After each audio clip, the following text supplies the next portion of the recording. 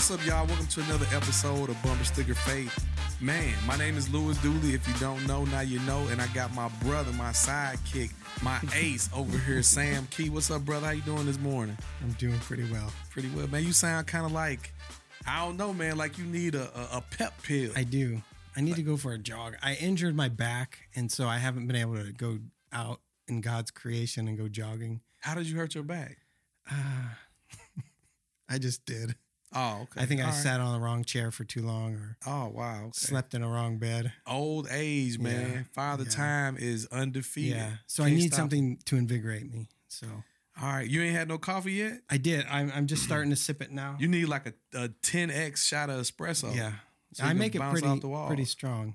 Okay, all right. Well, man, today we got a guest as usual, as we continue to have guests every week.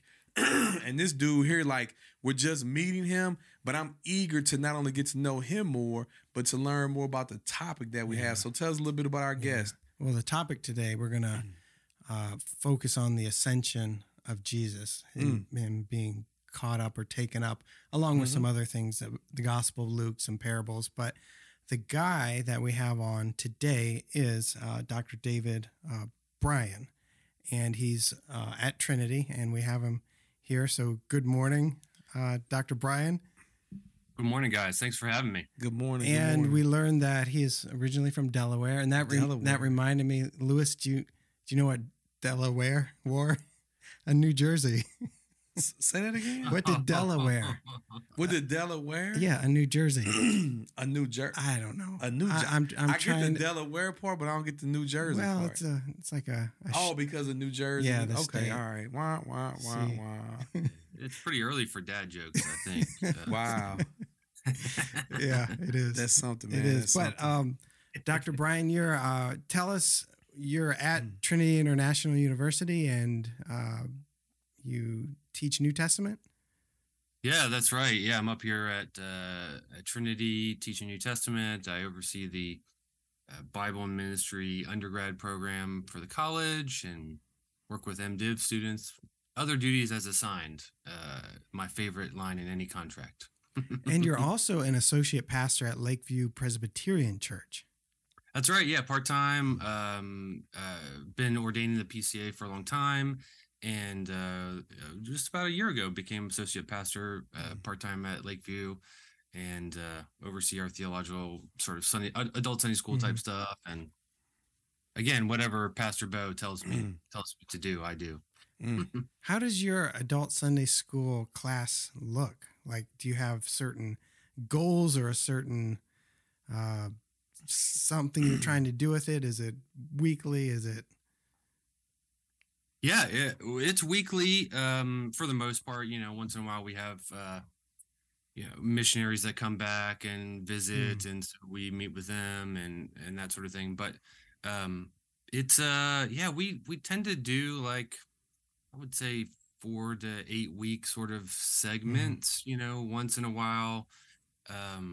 Last fall we did a sort of hot topic. Really.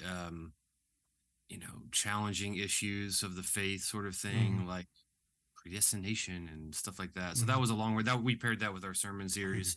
So that was a bit longer, but and I don't teach all of it. We have a number of super qualified people in our church, a couple of people here who work at Trinity as well. And so we try to balance out the load and a lot of different topics, It's not all just Bible and theology, it's, how do we just live out our faith well? How do we just did a series on how to talk to one another in Christ? What does that mean? So it's great. I love being involved in the church, and I'm a churchman at heart. And you mentioned, sorry, Louis, missionaries coming. You also were a missionary though in Spain, That's right. Correct?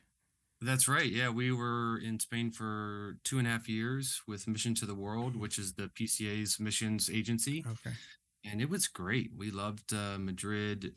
We were part of technically a church planning team, but it was a brand new team. And so we spent a lot of time just learning what Spaniards thought about spiritual things, and ultimately spent most of our time with, like, young adult college, age 18 to 30, doing film nights and a lot of creative stuff. It was a great experience there. Did you run with the Bulls? No, no. I do admit that I contemplated it. I was a lot younger back then, Lewis. Okay. But I think no. I remember seeing some videos of it. At the time, I was like, dude, I don't want to get gored by a bull. I don't think the Lord has that in mind. I would do it, man. I mean, like, I'm not that adventurous with stuff like that, but if I get to Spain, I'm doing it. Yeah. It's like I'd love to go see it. We never even got a chance to go see it. Okay. But in Pamplona there. So, yeah, I'm not even going to ask that question because I was wondering, Trinity, like, I thought Trinity just shut down, or that's a different Trinity. No, that's the same Trinity. So we still have our online undergrad, and we still have the only residential component that we're keeping is the 5-year BA MDiv program. Okay. And so we've got students in that and trying to figure out how to keep that, because that's really, ties in with TEDS super closely with the MDiv, obviously. And, hopefully we can keep things moving forward in a new, exciting direction. Okay. Is one last question. Is the church in Madrid still going? We didn't start an actual church while we were there. Okay. They did eventually after a couple years after we left, but we were partnering with a number of churches locally at the time. Okay. And but the film night that we started is still going many years later. So that's cool. Yeah. Nice. Well, today we're going to be, like I said, talking about a topic that I originally wanted to talk about it on Ascension Day, which was like in May, I think it was like May 17th or something this year. But we're going to talk about it today. And the Ascension is one of those things where, I don't know too much about it. Yeah, I mentioned beforehand in writing that I never really, trying to come up with questions or thoughts. Like I really I haven't even studied it much. But I know that Christians throughout the centuries have, and to this day still do celebrate Ascension Day, and that it has a role. And I want to dig into that more. And I was just thinking about and researching people. I came across you, Dr. Bryan, and you've written some chapters on the Ascension, and you also study the Gospel of Luke. And some of the things that you study in the Gospel of Luke are the parables. And maybe that's even a good place to start with the parables. Well, I think just from people being ignorant to how much there is to know about the Ascension, like I think let's jump right into that. Okay. Because I'm curious. I mean, and then there's tons of stuff out there about parables. Okay. I'm sure people study a lot about parables, but the Ascension, I didn't even know that was something to study. Okay. Just to be transparent. Yeah, so I mean, maybe I'd rather get that out, do that, and then whatever time we may have left, we can spend on the parables because I want to know about this. Yeah. All right. Great. Let's do it. Let's start with the Ascension.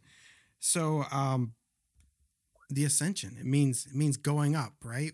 What is the Ascension? When did it happen? Where do you read about it in the Bible? Yeah, good questions. And thanks for talking about it. The Ascension is one of those weird, yet important topics that. Yeah, and then why are you interested in it too? Yeah, right. Yeah. So, I mean, the Ascension, we see Jesus ascending in two places. At least it's narrated in two places: in Luke 24, at the very end of Luke's Gospel, and then at the very beginning of Acts, in Acts 1. And so Luke, being the author of both Luke and Acts, it's obviously a very important sort of narrative hinge, you could say, right? For the ending of Luke, and the beginning of Acts. I got started on the Ascension we came back from Spain, and I was doing a master's degree to sort of prepare for PhD studies, and I was thinking about topics. I was really interested in Luke, and I stumbled onto the Ascension, I think you could say, in terms of like, what is it? You sort of, what you guys are talking about, right? How does it fit with the kingdom and all those kinds of questions? And so I wrote my master's thesis was on the Ascension, and that led into the edited volume that Dr. David Powell, who's now the dean here at Trinity, and I edited together, and we each wrote a chapter in it. And so that was sort of the impetus for me getting into the Ascension. But it is funny, like people. I was thinking as I was walking into my office today, it's like, a lot of times people, when they talk about Jesus's, earthly work, right? It's like life, death, and resurrection. Mm-hmm. And then it's just like, okay, but the Ascension is that fourth one that really should be mentioned alongside those other three. And yeah, so that's sort of how I got into it. And not to interrupt, but yeah. I'm kind of I kind of have a pet peeve personally, like, like you kind of, not you have a pet peeve, but like the life, the death, the resurrection, but like no ascension. I'm like on the opposite end. Like, what about the birth? Yeah. I feel like a lot of people leave the birth Yep. out. Like, you can't have the other things without him being born, and he wasn't born in an ordinary way. So I feel like in a gospel sharing context, a lot of people just jump right to the crucifixion, and a lot of times they leave out the life, right? But most people don't. But I think oftentimes they leave out the birth. And so I'm definitely guilty of leaving out the ascension. So I want to add that. And I would, if I started a church, we'd be the full gospel church. Like not full gospel church, the full gospel. We're starting back from the prophecy of the Messiah being born to the birth, the life, the death, the resurrection, and ding, ding, ding, the ascension. And when he comes again, like we having the full shebang. Anyway, though, go ahead, brother. No, incarnation. I totally agree with you. Incarnation, super theologically important. Anyways, yeah. And so the Ascension, I think equally, although, because you only get two little accounts of it. I think people, if you read Mark and Matthew and John a lot and you never read Luke, well, it's like, well, there's very little. I mean, John, you could say there is a bit of an ascension there, but nothing like you get in Luke and like you said, why did Luke repeat it? It must have meant something to him. He must have had some insight or something to say against the cultural backdrop, but it must have been important to him to end one story and then repeat it and to begin the next story with it. Yeah, and I think some of that has to do with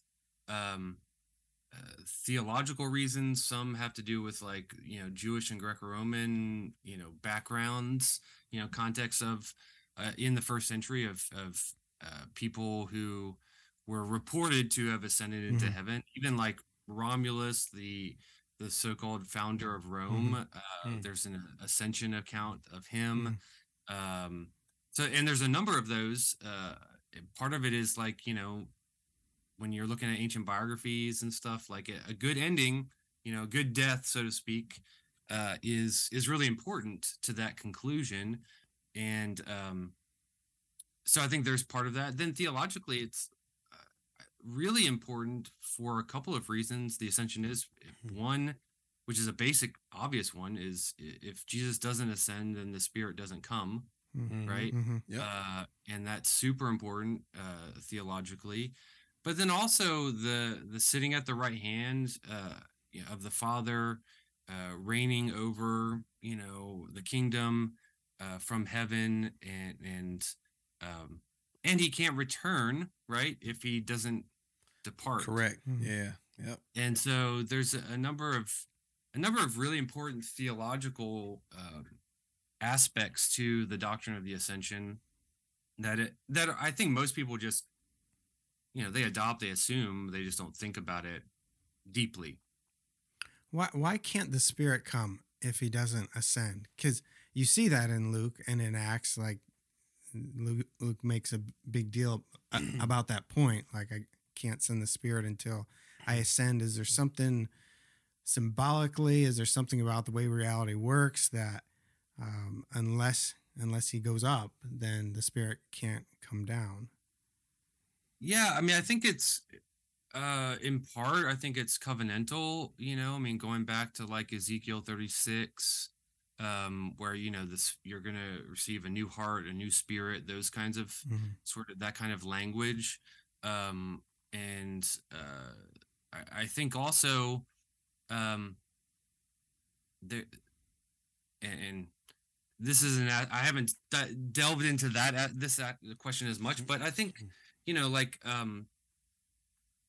without, if Jesus was still around, like walking around, um, I think there would be maybe less inclination to um, rely upon the Spirit, to have the Spirit work in us, the need for faith and other things. And so, I mean, I think we need Christ to go, um, and we need the Spirit in us to work in, and to proclaim to the ends of the earth, that sort of notion as well, to be witnesses.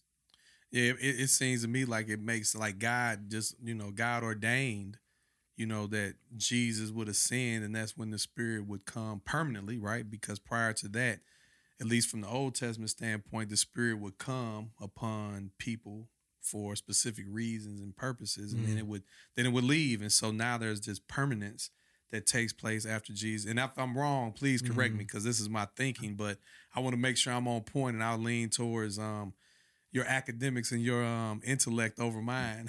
But hey, you got the Spirit just like I do, brother. You're on the right track. Man. Yeah, so so definitely need for Jesus was like, man, it's beneficial that I go into. And when you were talking, I just pictured like, if Jesus, I'm thinking in my mind, if Jesus didn't ascend, like Jesus would never died. Like after he resurrected, like unless somebody killed him again, like he still be walking around, from like kind of comical but kind of realistic standpoint. And then I was thinking, so what if, and this is all happening while you were just talking a minute ago, what if Jesus was still walking around? How beneficial would that be? More beneficial than God's Spirit living in each believer collectively around the world? And it's like, as cool as it would be, or maybe it wouldn't be cool, if Jesus was still walking around the earth, right?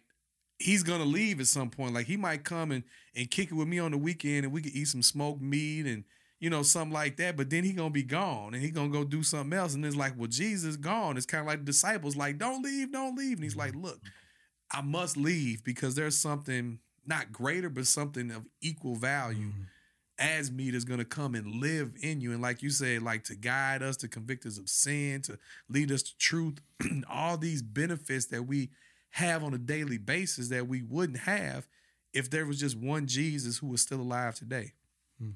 So it's a blessing that it's like, get up out of here, man. Let me get that Holy Spirit up in me. You need to leave now. And there's like two sort of assumptions lurking back there. And one is that, that he's gone, like that the spiritual realm does not intersect with our world, which I think it does. I think the whole cosmos is way more integrated than we realize, and he could be closer than we realize. And then the other assumption, like you pointed out, was there's one set of jobs he could do while he's here, such as he did when he was here. But there's a whole other set of jobs that he can do and perform if he's at the right hand of God, at the throne, preeminent over everything, ruling and reigning in that. Yeah. If Jesus was still walking the earth, it'd be interesting to see how many churches he would go into and maybe have a money changer experience with. Yeah. Be interesting. I don't think it would be very good for the rest of us if man. I mean, it would and it wouldn't, right? But yeah, I do think, Lewis, you're right. God's providence is certainly preeminent when we're talking about the why question, right? And in some ways it's unknowable because of God's omniscience, etc. But I think at the same time, we can be assured that it's better for us, that in God's, goodness, he ordained that, and amongst the members of the Godhead, that it is good for, Jesus, the Son, to become human, to live, die, rise, ascend, and God, the Spirit, to then come, and to work through God's people, to proclaim, to be witnesses, right? Which is a huge part of the Spirit's coming in Acts, right? To be witnesses in the world of the kingdom of the King, and to prepare God's people for the return and the ultimate ushering in of the new heavens and new earth, etc. So um, the why question is always like living overseas. Like, why do they do this? I don't know, but it's a dangerous question sometimes. The why question. Yeah, I can see that. Well, another question that I have that I've been thinking about, and I don't, maybe it's totally irrelevant, but when I look at the Bible, there's 4 different people who ascended. We have Elijah, Enoch, I think, and I don't know if it's the same kinds of things, same kinds of, ascensions, but it says that God took them or they went up or something. So you have Elijah, Enoch, you have Jesus, and then you have, the rapture of believers who are going to be caught up in the air, whatever that means. But to me, it seems like even if you're not like a left behind pre-trib kind of person, they're still caught up in the air. That still means something. It appears like they still ascended somehow. Yeah, or will. So are those all tied together? Do they all have the same significance? Yeah, good question. I was going to ask that exactly the way. Yeah, I mean, they certainly have the same kinds of language associated with them. The biggest difference is the fact that Jesus ascends in his resurrected body. And whereas the other two, they obviously don't die like Jesus does, for sure. Rise from the dead like Jesus does, bear the sins of the world. Yeah, right. After having lived a perfect life, and et cetera, et cetera, et cetera. So I think that's the biggest difference. Why? Like, I mean, Enoch is, and even what is in Hebrews 11, right? Mentioning it that he did not see death. And the why, again, the why question, what was it? I mean, Genesis 5 only says he walked with God, and then God took him, right? That's about all we get. Is it sort of a type for the one who is to come? Maybe. Similarly with Elijah, although Elijah's departure has a lot more to do with Elisha, I think, and the double spirit mentioned there that Elisha requests. And so could they be pointers for or things that Luke, as he's narrating Jesus's ascension, sort of taps into a bit, perhaps? But the ascension, let's say in Luke 24, one of the biggest responses is worship. The disciples then go into the temple and worship, and that doesn't happen after Enoch or Elijah ascend. So there's definite similarities, but also some pretty major differences. Yeah, I was also thinking about, I can't remember what the passage is. I should have looked it up, but angels ascending and descending and ascending. So, that just the word ascend or ascending, I recall that, in reference to angels. And so when it comes to this, so you brought it up, like believers will ascend. The Bible also talks about us having glorified bodies. And so I kind of see that in my mind, like, as like, I don't know. Like that's the way to get there. Well, it's like, does that happen before we ascend? Is the body, the glorified body happening while we're ascending? Yeah. It definitely is going to happen before we get to where we're going, right? Because this old piece of junk is not fit for heaven. So how do you see that playing out?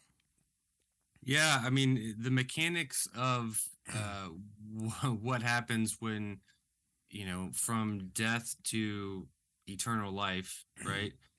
Or let's say we're alive. Yeah. Praise the Lord when Jesus comes today, maybe. Who knows? I'm ready. I'm ready too. Come on, Jesus. Turn these lights off. Come, Lord Jesus. That's right.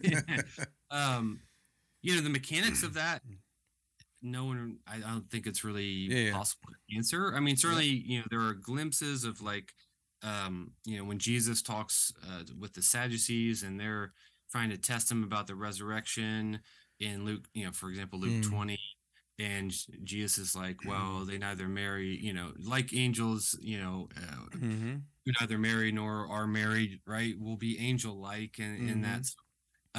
What does that mean? I think it probably means our bodies will be a little bit more like Jesus's resurrected body, in that, there won't be um, the constraints of our bodies, in the sense that the fall, induced, and um, maybe physical constraints. I don't know. Angels obviously, like Jesus' resurrected body, when you can sort of be in one place and then disappear and then go someplace else, right? Angels can sort of just appear and then quote unquote disappear. Is that how we'll be? Sure. I don't know, but we're still going to have our bodies. Yeah. And, it is, I mean, I'm, glad we're talking about angels, because certainly, like, one of the things that when you look at the Ascension, you start researching and you're like, oh, heaven, and then angels, and there's all these other beings out there. Yes. Yeah. That's where I want to go next. In the scriptures that we did a series, what is it called? What do we call it? Beyond the Mundane or something like that in Sunday school recently. And or The World Beyond, that was what it was called. And talking about angels and demons and Satan and cherubim and seraphim and all that kind of stuff. All these beings that are in the scriptures that, in a modern scientific world, no one really wants to talk about. Yep. Because it's kind of like so unusual, and I agree. I mean, I think people are very tentative to talk about this stuff, but it's all over the Bible. In our materialistic worldview that we have. I was reading a book the other day, and for some reason, the word metaphysics, came up, and I don't know, the context, the way they use the word, it just struck me a better definition for metaphysics, at least for me, anyways, than I've realized before. I always used to just think it because meta means like with, like literally in Greek, or maybe with or after. So you think something metaphysics, you have physical, but then you have the stuff that's along with or after physics. But the word that jumped out to me was beyond. And I thought that's a better translation, because you just said the word beyond physics. There's more to this world than the physical. There's something that goes beyond the physical. There's this whole other realm of spiritual beings. And like in one of your titles to a chapter that you wrote, and I think that's what this is indicating. It's a long title, but I'll read it anyways. It's A Revised Cosmic Hierarchy Revealed, Apocalyptic Literature and Jesus' Ascension in Luke's Gospel. That is a long title. Put that under my Christmas tree. But a cosmic hierarchy, that's what we're talking about. There is a cosmic hierarchy. And the ascension means that Jesus is at the top of that hierarchy. But that also means that there has to be a whole bunch of other stuff in it, stuff that's metaphysical, something that's beyond the physical. Our world is way more populated than we realize, right? Yeah. Oh, without a doubt. Yeah, and it, I mean, even to the point, like, they have names. Yeah. Like Michael, Gabriel. That's right. That's right. They're named in the scriptures. That's right. And even, demons have names. Legion, yeah. And that's not just a metaphor for, like, Roman army stuff, right? I mean, it is and it isn't, but so I think, it's fascinating. I've been in a reading group for a long time, and they like to talk about place and space and all this kind of stuff. And every so often, I'm always I'm that New Testament guy in the group who doesn't know anything philosophically about what they're talking about. I'm just there to hang out. And but every so often, I'm like, what about angels?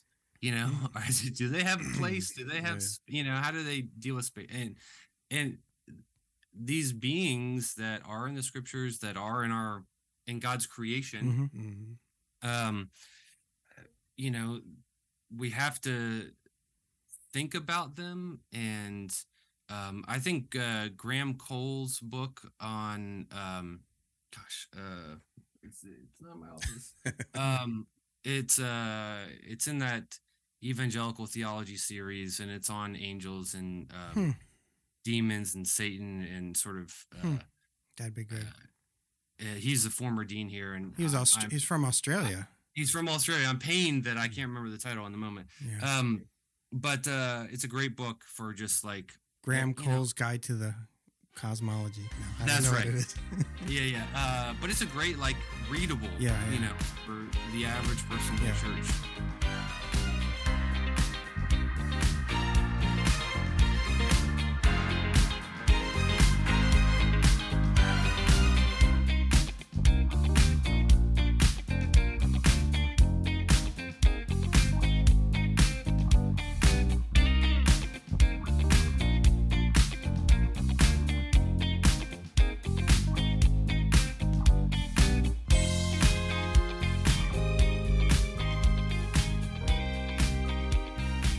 I was reading the C.S. Lewis's Discarded Image, and he has a whole section that outlines all these different spiritual beings that either are in the Bible or that medieval people or ancient people used to just matter-of-factly believe in. And I forget some of the names of them, but I'm shocked. Like, there's so many. There are so many different types and names that are mentioned. And even we had Dr. Ingrid Farrow on a while ago, and her new book coming out in December. She has a whole chapter about spiritual beings, probably similar to Cole's whole book. But the number of passages from the Bible that mention, even by name, like you said, and the different kinds, it just blew me away. Yeah, it's a bit crazy. Together. Like when you actually put it all down and you read through and you're like, wow, that's a lot. Yeah. And we don't talk about that at all. Yeah. In the church. And some of that's right. Like the scriptures are in God's goodness are given to humanity, and Jesus became human. He didn't become an angel or a seraphim or a cherubim or, so that means that there's something, unique and obviously going back to created in the image of God, etc. Right. Like, so there's something important and unique about humanity that is right for us to focus on and think about as humans.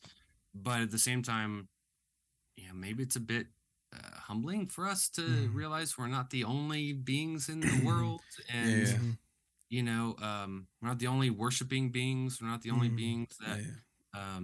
It's interesting how much the angelic realm probably thinks about us and how less we think about them. That's right. Yeah. And part of it probably is like optics, maybe like they can see us, we can't see them. At least we can't see them and know. Like, I don't think you're an angel, but maybe you could be. Let me ask. No, I'm not gonna go there. I ain't. But it's like that is like the unseen realm. It's still a real realm, and we've got places all over the Bible to substantiate that fact. And because we can't see it, go to it, really interact with it in a tangible way like we can other things, then it becomes something that we don't think about. At least for myself, I rarely ever think about it. And honestly, when I do, I think more about the satanic realm more than I do the angelic realm, just because of the spiritual warfare that we as Christians fight and go through. And I don't think much about the angels and like what plan or purpose they may have or play in my life, in my personal spiritual battle. Like if they do, if they don't. And it's just, to me, a lot of unknown. My guess is probably we don't have a clue as to how much the angelic realm interacts in our spiritual life, in our spiritual warfare, and we just can't know. Well, even in Luke's gospel, I'm sure you could probably think of some examples too. Ironically, maybe not ironically, but Luke's gospel is known as like portraying the most human Jesus, because it starts with his birth, and it talks about him sweating and all this hungering and all that. But there's also it peels back the layers quite a bit at times and shows this spiritual world, like when he's battling Satan in the desert. I even thought when he's in the Garden of Gethsemane and angels have to come help him, it says, casting out demons. I'm sure there's other examples. Yeah, I mean, the birth narratives, right? Like the angels Oh yeah, accompany the shepherds, Gabriel yeah, visiting that's right. Mary and Mm-hmm. Zechariah, Yep. and like Hmm. so. Which is interesting that Luke, the narrative, sort of before Jesus enters the scene, there's lots of angels, and then afterwards, they sort of die off in the narrative, and demons enter in until sort of the Hmm. conclusion, until his resurrection, right, where you Mm-hmm. see angels, and then the ascension in Acts 1. There's sort of angels as well, sort of being like, why are you guys looking where he's going? Hmm. He's going to come. So it is interesting. Jesus on earth, I think you see the rise of the demonic, really the battle that is sort of being played out. um, but otherwise it's triumphant. And so yeah, but angels, man, it's their name. There's archangels, so there's like even hierarchies Yeah. within Hmm. angels, right? So, Yeah. uh, and I do think that they like you were, I forget who was Lewis or Sam who was saying it, but um, they do a lot on behalf of humanity that we do not see. Hmm. Yeah. and um and also inquire. I'm preaching through First Peter. I just started a series on First Hmm. Peter right now, and First Peter 1:12, right, is like the salvation, the work of Jesus, that even angels long to look, you know Yeah. at and towards, and or into. And so um there's something that angels recognize are important about what God is doing in Christ, in the world, in on earth, Mm-hmm. um, that impacts them as well. That they are, uh, in terms of the eradication of God's opposition, that they are really excited for. I think, Mm. and actively involved. That God uses them for His Hmm. purposes. That, yeah, like we just don't see. Uh, yeah. In my mind, and this is again is from, I think it's from the Discarded Image from C.S. Lewis, that he envisions our cosmos as like nested Russian dolls. Is that the right words? Hmm. The doll within the doll within the doll, and our world is more like that. It's fuller, and each layer is full of beings and all these, just what we've been talking about. And we've lost that, and like that's like the cosmos versus our very just flat, shallow view, materialistic view of the world, and only what you can sense with your senses. That's all there is. There's only physical. There's not Mm-hmm. metaphysical. There's not Mhm. beyond the physical. um but I thought I think it was yesterday or maybe the day before, I thought it was ironic that back in the day when we thought the world was flat, we had a more round view of reality. But now that we know that the world is round, our view is very flat Mm. Hmm. of reality.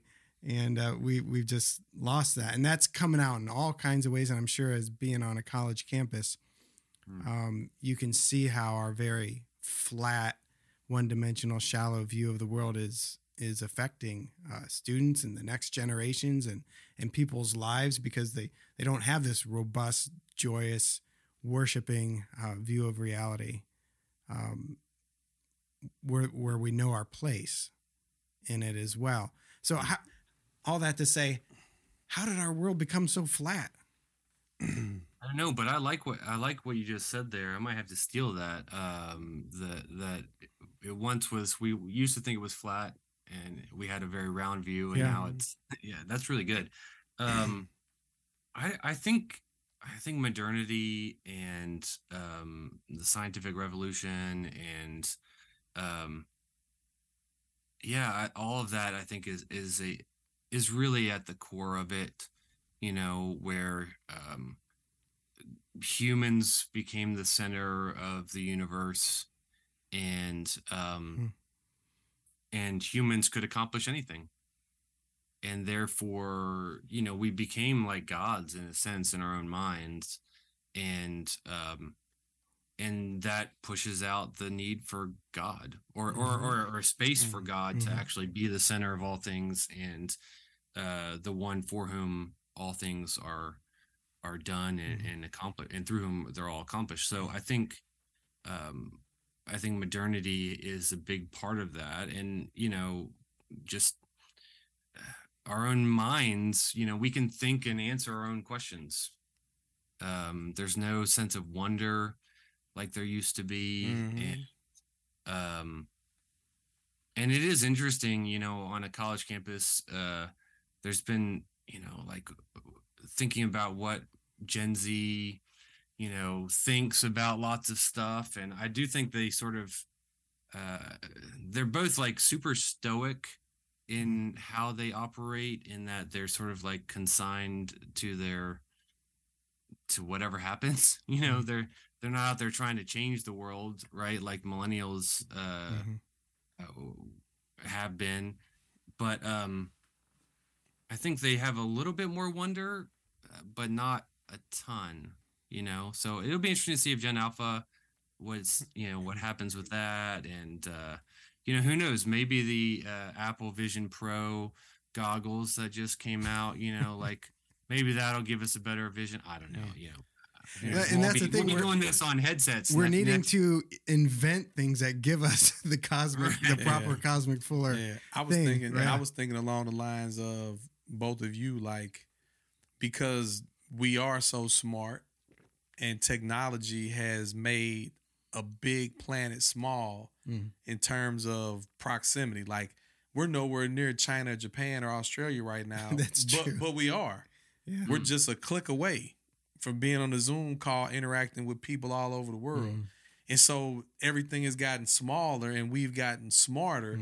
And like how you put it, like the wonder is gone. Like, I wonder what it's like over here. Boom, I can get right on a computer and I can see images. I can go on YouTube, watch videos. I can go on social media and friend people from other countries who I don't know and get to see what their life looks like and interacting with whatever. And it's like our world has like caved in on itself to a certain extent. And the wonder that you said, that really struck me. Like, there's no wonder. Like, I wonder. Now there's answers to wonder. There's Google, right? You got a question, Google's got the answer. And that takes away the wonder. So, and like Dr. Bryan said, the first response to the Ascension was wonder, and worship and joy. And I think that's where a good doctrine of general revelation. I saw you guys had a podcast on that recently. I've gotten into gardening a lot. My mom's a super big gardener, and you look at plants and stuff, and you're like, wait, how did this come about? You just look at like even if you look at in the mirror, you're like, wait, did evolution? There's no way. I mean, this is impossible, right? Doubt, like man. that. And how is it holding together right now? Yeah, right. So I think that we need to regain that sense of wonder at God's creation and in his providence. He's given us technology and different things to be able to do this kind of stuff. But I think getting outside and seeing the beauty of creation and can help point us in directions of, man, there is more to this world than just what humans make of it. And I even asked the wrong question just then. I said, and how is it holding together? That's a scientific question. Like, that's a modern, but how about why is it holding together? Why am I holding together right now? That's that meaning question, or by whom, or by whom is it holding together? And I just think that it makes the Ascension makes more sense to me as I've just been thinking about this. If we do have this fuller, robust, round, richer, deeper, more complex, with more spiritual, demonic, all these kinds of beings and creatures, if I have that, then every morning when I wake up, it's like I'm in this battle. And there's things and forces against me. I have purposes and missions. I have to stay on track. I have to know. And I would react in joy and worship if I knew that my God were at the top of the hierarchy, with his hands at the helm, in control of it all, versus just a flat earth where, any old Biden will do. I know for me, the Ascension for me has always been like hope and a faith builder. It gives me hope that, one day the pains of this world will end, and it increases my faith to know that I'm gonna get a chance to go be with Jesus and go to a new place where all this stuff that has weighed me down and all the fights and struggles I've been in like will cease. And so that's historically for me, just thinking about the ascension has just been like, man, one day that's gonna be me. Like I'm gonna be caught up. And there you go. Boom. So yeah. Well, I think we're getting, like the time is just flying by, which usually happens when we're really like flowing really well. But I do want to get into like, if you had any questions about any particular parables or anything like that, so maybe we can transition, or unless you got more questions. Yeah, no, I wanted to ask about apocalyptic literature and how that fits into this before we go there. Yeah, go ahead. Because that was in your title. There's obviously a context of apocalyptic literature that the Luke's gospel and other gospels may be a part, Revelation's a part of it. But what is apocalyptic literature and how does it fit into this picture? Yeah, I mean, just to put it briefly, it basically, apocalyptic basically means to be revealed or disclosed. And it's a form of literature, even sort of a worldview of sorts that arose, towards the latter end of the Old Testament period, right? So Book of Daniel would fit into this as well. Aspects of Ezekiel and, the major prophets, which basically is looking at or in this literature and way of thinking, right? The otherworldly becomes really significant, right? Or to say differently, I like mundane and super mundane as we talk, rather than natural and supernatural, because I think angels have their own nature and it's natural, right? So mundane, the super mundane becomes really important to the people of God as they are exiled, as they are, imprisoned after the destruction of Jerusalem, etc. And they're living, in Babylon or Persia or Syria or wherever, right? Like, so I think that you see these otherworldly journeys, right? Or otherworldly accounts. So like there's books like First Enoch and, trying to use the biblical account of Enoch and expand it to say, well, how does like the heavenly realm impact the now, the present? And it's not just about like an eschatological, right? Sometimes people equate apocalyptic and eschatology, but it's really about what does it mean that the super mundane, the otherworldly, how does that encourage God's people today in the midst of their suffering and strife and pain? So you get all these dualisms like righteous and the wicked, light and dark, all these themes that pop up that you see in Revelation, that you see here and there throughout the scriptures, the New Testament. And so it's basically a form of literature, a form of thinking that as God's people are outside of the promised land and are suffering, well, how do we have hope in the midst of all of this? And so that's sort of the rise in this, what's called usually the Second Temple Jewish period, in between the Old Testament, New Testament, and then it's carried over into books like Revelation. It's super encouraging. I think like, is it Elijah or Elisha who was depressed, Elijah, I guess, and God had to like reveal apocalypse and show him that there's so many more people that are on his side. And that's right. That's encouraging. And I guess that's a tie-in for me too with the Ascension. When you're, the hardest times that I've had in my life, it's like a fight to lift your head up, that there's that upward, that ascending, keep your head up, keep your eyes focused on the things above, not the things of below. And you have to fight for that, but that's the only way to get through it. And that's the only way I think about Polycarp, right? He died as a martyr. He's being burned at, I see your Loeb Classical Library up there. It reminded me of the Polycarp version. Well, the green books. The green books, yeah. And as he's being burned at the stake, he hears a voice, an apocalyptic voice saying, "Polycarp, play the man." And he lifts his head and he's able to just transcend the horrific situation of being burned. But that's how Christian believers throughout the ages have always endured and persevered, whether back then or today. Someone could be going through something. It's like, how do I get through this? Lift your head up, ascend, have that, and the Spirit will come down upon you and get you through that. Man. Yeah, and Jesus, in like the Luke 21 or the text where sort of gives this sort of apocalyptic type image of the future, etc. And his ultimate,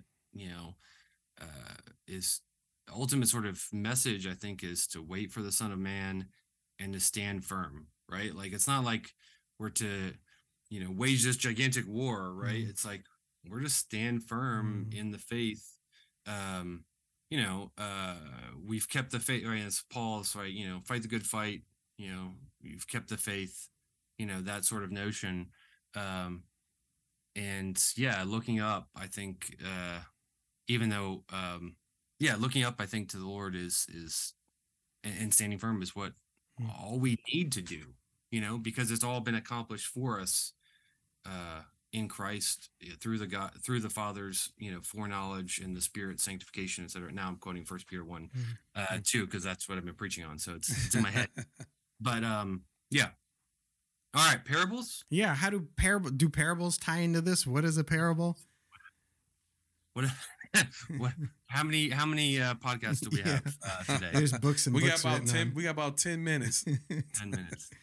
Yeah, parables. How do they tie into the Ascension?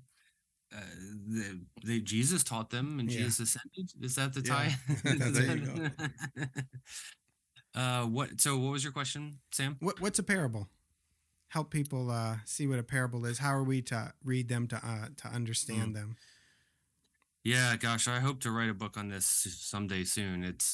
I love teaching on the parables, and it's like almost too easy of a question, but also hard, right? Yeah, I mean, like, yeah. You ask everyone, in the church what a parable is, they're like, well, I know I know the greatest hits, right? Like, I know the parable of the Good Samaritan and the prodigal son, and no one wants to talk about the parable of the unjust steward in Luke 16, 1-9. No one wants to talk about that one. I love that one. Let's talk about that one. I love it. No, let's not talk about that one. No, we can. But I think a parable is sort of a fable-like story that proclaims, truth about God's world, about the kingdom, etc. Sometimes, I'm still figuring it out, to be honest, in some ways, because, you look at Jesus's parables and there's a lot of variety in their form, but there's also some commonalities that tie them together. You get a few parables that only a couple that have an explanation that Jesus gives, right? Like the parable of the sower, the weeds, the parable of the net, all interestingly in Matthew 13 and elsewhere, but all of them are there in Matthew's gospel. And but the rest of them don't have an explanation like that. That would be, some people might call that allegorical, right? But the rest of them don't. And I think we need to be cautious not to just say, well, hey, these three have an explanation, so the rest of them are all allegories as well. And I think that's not really true to what the genre of a parable is. How would you instruct a person to distinguish between a parable and a true narrative? Yeah, I mean, usually a parable starts in a way that's like, in a certain person, or the kingdom of God is like, right? It's that same kind of metaphorical type introduction. It's always given in the form of speech, right? So like someone is speaking it. which is going to be different than just a true narrative. Mm-hmm. So it's in someone's direct discourse, direct speech. They're setting it up in such a way that the hearer knows this is not like a a historical account. Yeah, from my experience with people in church, and I mean, depends on what kind of church you go to and all that, and how old the person is. But I think people historically, in my experience, have struggled with one, defining what a parable is. So we've done that, and then two, how do I distinguish between the two? Because people so matter of factly speak about some parables as if they're true stories, and it's like, whoa, whoa, whoa, wait a minute, like that wasn't even a real story. And they're like, what do you mean? It's in the Bible. It is real. It's like, yeah, it's in the Bible. It's real, but it wasn't really something that happened. It was something that was made up. And then, of course, correct me if I'm wrong, but all the parables came forth from Jesus, right? Or are there parables that didn't come from Jesus? All the parables in the Gospels are from Jesus. Yeah, that's what I thought. So that's another thing. Like, that's like just looking at the indicators of how to identify what the parables are. But some people just like they go off on the deep end, and it's like, okay, come on back. So yeah, it's I think if you look at the Gospels, for example, there's a lot of genres within genres within genres, that you have to help people realize, look, okay, if we're talking about, the Sermon on the Mount, right? Even that has like, you got Beatitudes, you've got like, different sort of legal type teaching, sort of midrash type stuff in terms of, and you've heard it said, right? And then Jesus gives sort of an explanation. You get all these sort of sayings. And then at the end, there's that parable of the two builders. So you get all these, even in one sermon, there's different, and people intuitively know that, right? They know that it's like, we do this all the time, right? When we tell stories to our kids, or we, write poetry, or, hear poetry, or different forms of music. We know that there are different genres out there, and we don't assume it's all like true. It's all real, but it's not, it's fictional in some way. And so we just have to learn how to hear the scriptures well, and appreciate that ancient people, they were smart too, and they use different genres just like we do. They're just sometimes a little bit different. The Bible, it's difficult maybe for someone like yourself who is accomplished academically. But when you think about the average person in a church who has not been to Bible college or seminary, have an MDiv, all those things, it could be an intimidating book to read. And so you being a New Testament, I say scholar and teacher, how important would you say it is for regular people working regular jobs with regular families, however you define regular, but don't have all those academics behind them? Important to know the different genres that the Bible, specifically the New Testament, is written in, to help them understand what they're even reading. Like how important would you say, on a scale of 1 to 10, with 10 being the utmost importance, how would you number that of importance? I would say it's 10, but with the caveat that within a lifetime. Yeah. And I say that because it's not a comparison game, right? Where we're all followers of Jesus, and I think we're all called to be lifelong followers of Jesus. Correct. Lifelong learners of the scriptures. And so, if, as long as people realize that they don't know everything, which you think we would all realize that, but sometimes we get to those comfortable places where we're like, I know the Bible, I'm fine, I don't need to keep reading it, or keep learning.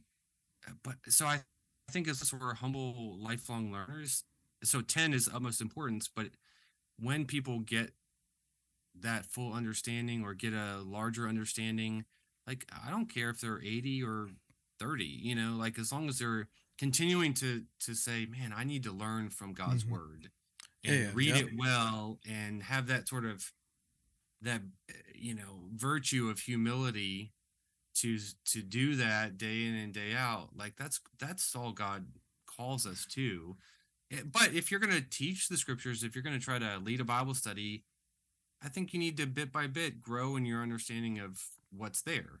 And and that involves like picking up a book or emailing someone like me or you guys, and say, hey, look, like I'm teaching on Luke, like on the parables, help, and the body of Christ should help one another to continue to grow Yeah. in faith. I think that a lot of bad theology that exists is because many people don't have a solid understanding of the different genres that the Bible's written in, therefore leads to misinterpretation, sure. thus BS, bumper sticker, faith. And I think that, I haven't really encountered any churches that make learning this, I would say, pretty simple idea paramount in their gathering, where they're focused on making sure that the brothers and sisters who are attending, that they're and this wouldn't be like a sermon type teaching. It'd be more like a Sunday school type teaching where let's learn about the different genres of the Bible to help interpret. I'm reading Proverbs in Cook County Jail the other day, and we were talking about respecting men and respecting women. We're looking at Proverbs 31, and it's just like, how do you interpret these things that are being said? Because I don't care unless you have a paraphrase, which I don't particularly like paraphrases. I'm a New American Standard guy myself, or a New King James Version guy. I like the more real word for word translations. How do I unlock what this stuff is really meaning, right? And so I think it can be simple to help train someone pretty quickly how to understand some of these different genres. And I know when I learned this, it enriched my life greatly as a student of the Bible. It increased my faith, and it took this book that my hand trembled when I had it in it, because I felt like I could not understand it, to having a humble confidence that now I'm equipped to a certain extent, because I'm a lifelong student, as you were pointing out, to just kind of understand this book and now hold it with confidence that, I don't know it all, but man, I know some things now that can help me have some confidence. And so I think that's a lost thing, because these are typical things I'm guessing you would learn in a Bible college or seminary.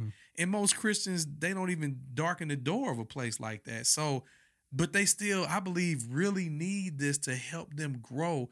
And it can't just be going to church and getting it, going to a life group. Like, you need to be intentional about teaching these things and helping people understand. That's my opinion. Yeah, I totally agree. You gave a plug for Bumper Sticker Faith. I'll give a plug for seminary and training pastors as well. But then pastors, so go to TEDS. But like, I think pastors have a duty to give meat and not just like watered down whatever, oatmeal. And help people realize that, like, okay, we need to love Jesus, right? But like, what that means has to be, Sam, you keep using the word robust. I love that word. Like, we need a robust faith. And in today's world, right? Like, gosh, that's so hard and so many challenges to live as a Christian. And that's only going to increase, and I've seen living in Europe and stuff, like where that goes, right? Like, we need that meat to really help us, to hold on to grasp that good. And it doesn't mean everyone and their grandmother has to know Greek and Hebrew, right? That's not the point. But it's just like, we need to build one another up in Christ, and have it be a solid foundation rather than this flimsy one. I kind of see it like, I just watched this show on Netflix. There's like Barbecue Showdown season 2. And I see these guys and I'm like, man, like, it looks so good. I want to eat it, but I don't really want to learn how to cook at that level and put that much time into it. But I learned little things and how I can make something and tweak it and make it better. And it's like, I'm not going to be the master chef. That's not what God is calling me to, quote unquote. But I can learn from the master chef, right? I can get fed at church from the theologically trained people. But then, like, with my family, like, I can show my kids or my neighbors the little tweaks and stuff I've learned to help them be a chef for their future family or for their current family. You know, so it's like some people be the master chef level. Most people are just going to be the back home barbecue people. But I want to learn how to cook a good steak. I want to learn how to make my own from scratch barbecue sauce, which isn't that complicated, but I'm not going to go to like the master level. But I need some learning and some training, and then I can pass that on, you know, in my discipleship. You can still learn to enjoy the different barbecues. Oh, yeah, yep. All right. I'll be a taste tester anytime. Yeah, okay. All right, as we wind down, here's my last words, my Okay. last thoughts on this, and then we'll kick it back over to Dr. Bryan. But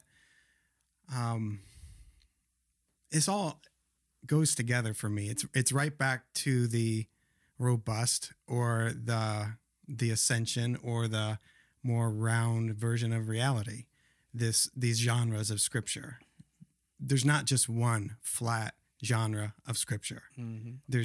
I think it's beautiful, the fact that the Bible mirrors the cosmos, and that the genres of the Bible, you have apocalyptic, you have law, you have poetry, like we said, you have narrative, you have all these parables, proverbs, wisdom, you have all these.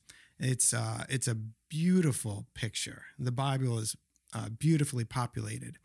And in the book 1984, is that George Orwell, right?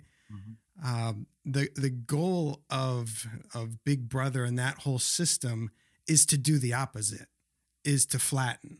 It's to like he's against like synonyms, for instance. Like why do you need one word that means good or two words that mean good when you have just one word? Mm-hmm. And so the goal is to make everything as simple and flat as possible. No synonyms, no antonyms.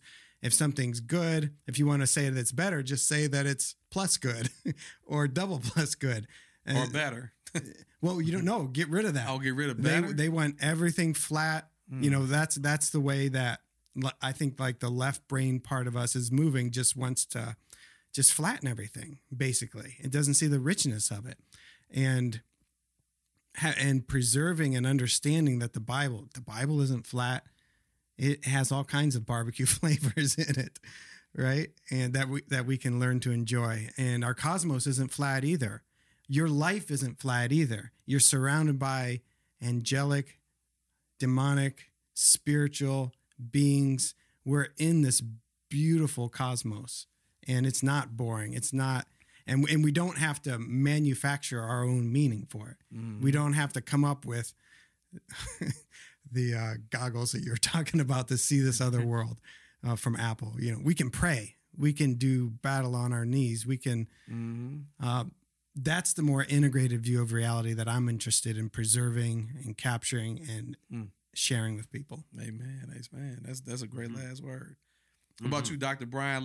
We do a last word at the end. If you have something you want to leave, a last thought or something with our listeners with. Yeah, well, again, thanks for having me, guys. I super thankful for your ministry, and you know, like I think we just keep encouraging people to grow in their faith, to not be stagnant in their faith, and that means like we need men and women trained to be pastors to do that, and then you know we need people to be humble, to come and learn from other brothers and sisters, to help one another, and learn about different genres, learn about the Ascension, learn about angels and demons and all this other stuff that's out there, because God calls us to, and He is faithful. So, yeah, I'm super thankful for you guys and for the opportunity to be here. And actually, sorry, one more last word. Through, I mean, there's a bonus that Trinity has this online emphasis now. People all over right now can enjoy this. If you're feeling called and nudged to learn more, take a class about parables or genres, you can, right? You can. Yeah, so we have these new certificates that you can do. It's super cheap too. Yeah. Super cheap. It's like 165 a credit hour to do a certificate. That's cheap. And so you could take a class, you could take church history or, you know, a counseling class if you're interested. Anyways, that come is talk to me. I'm going to look into that. I didn't know that. So that's pretty cool. I'll send you guys a link. Yeah, all right, cool. Lewis, last man, words. for me, man, just be a lover of Jesus and be a student of His word. There's so many people that's just Jesus, Jesus, Jesus. I love Jesus. but they don't know the Bible. And then there's people that seem like they know the Bible really well, but there seems to be a disconnect between them and their love, adoration, and service of Jesus.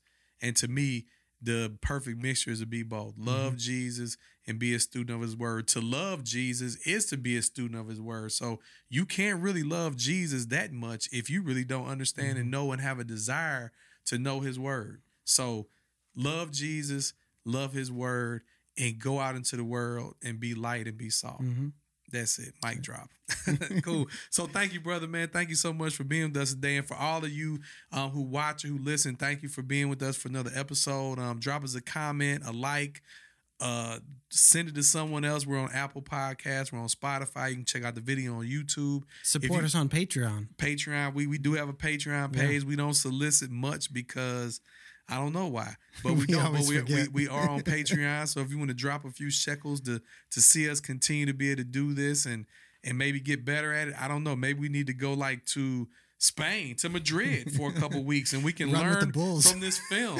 This film thing that's been coming. You coming? Yeah. All right, we're gonna bring. So we need some extra Patreon people because we got a third wheel now that's coming with us. But no, thank you guys for your support. Thank you for the downloads, for the likes, for sending it to others.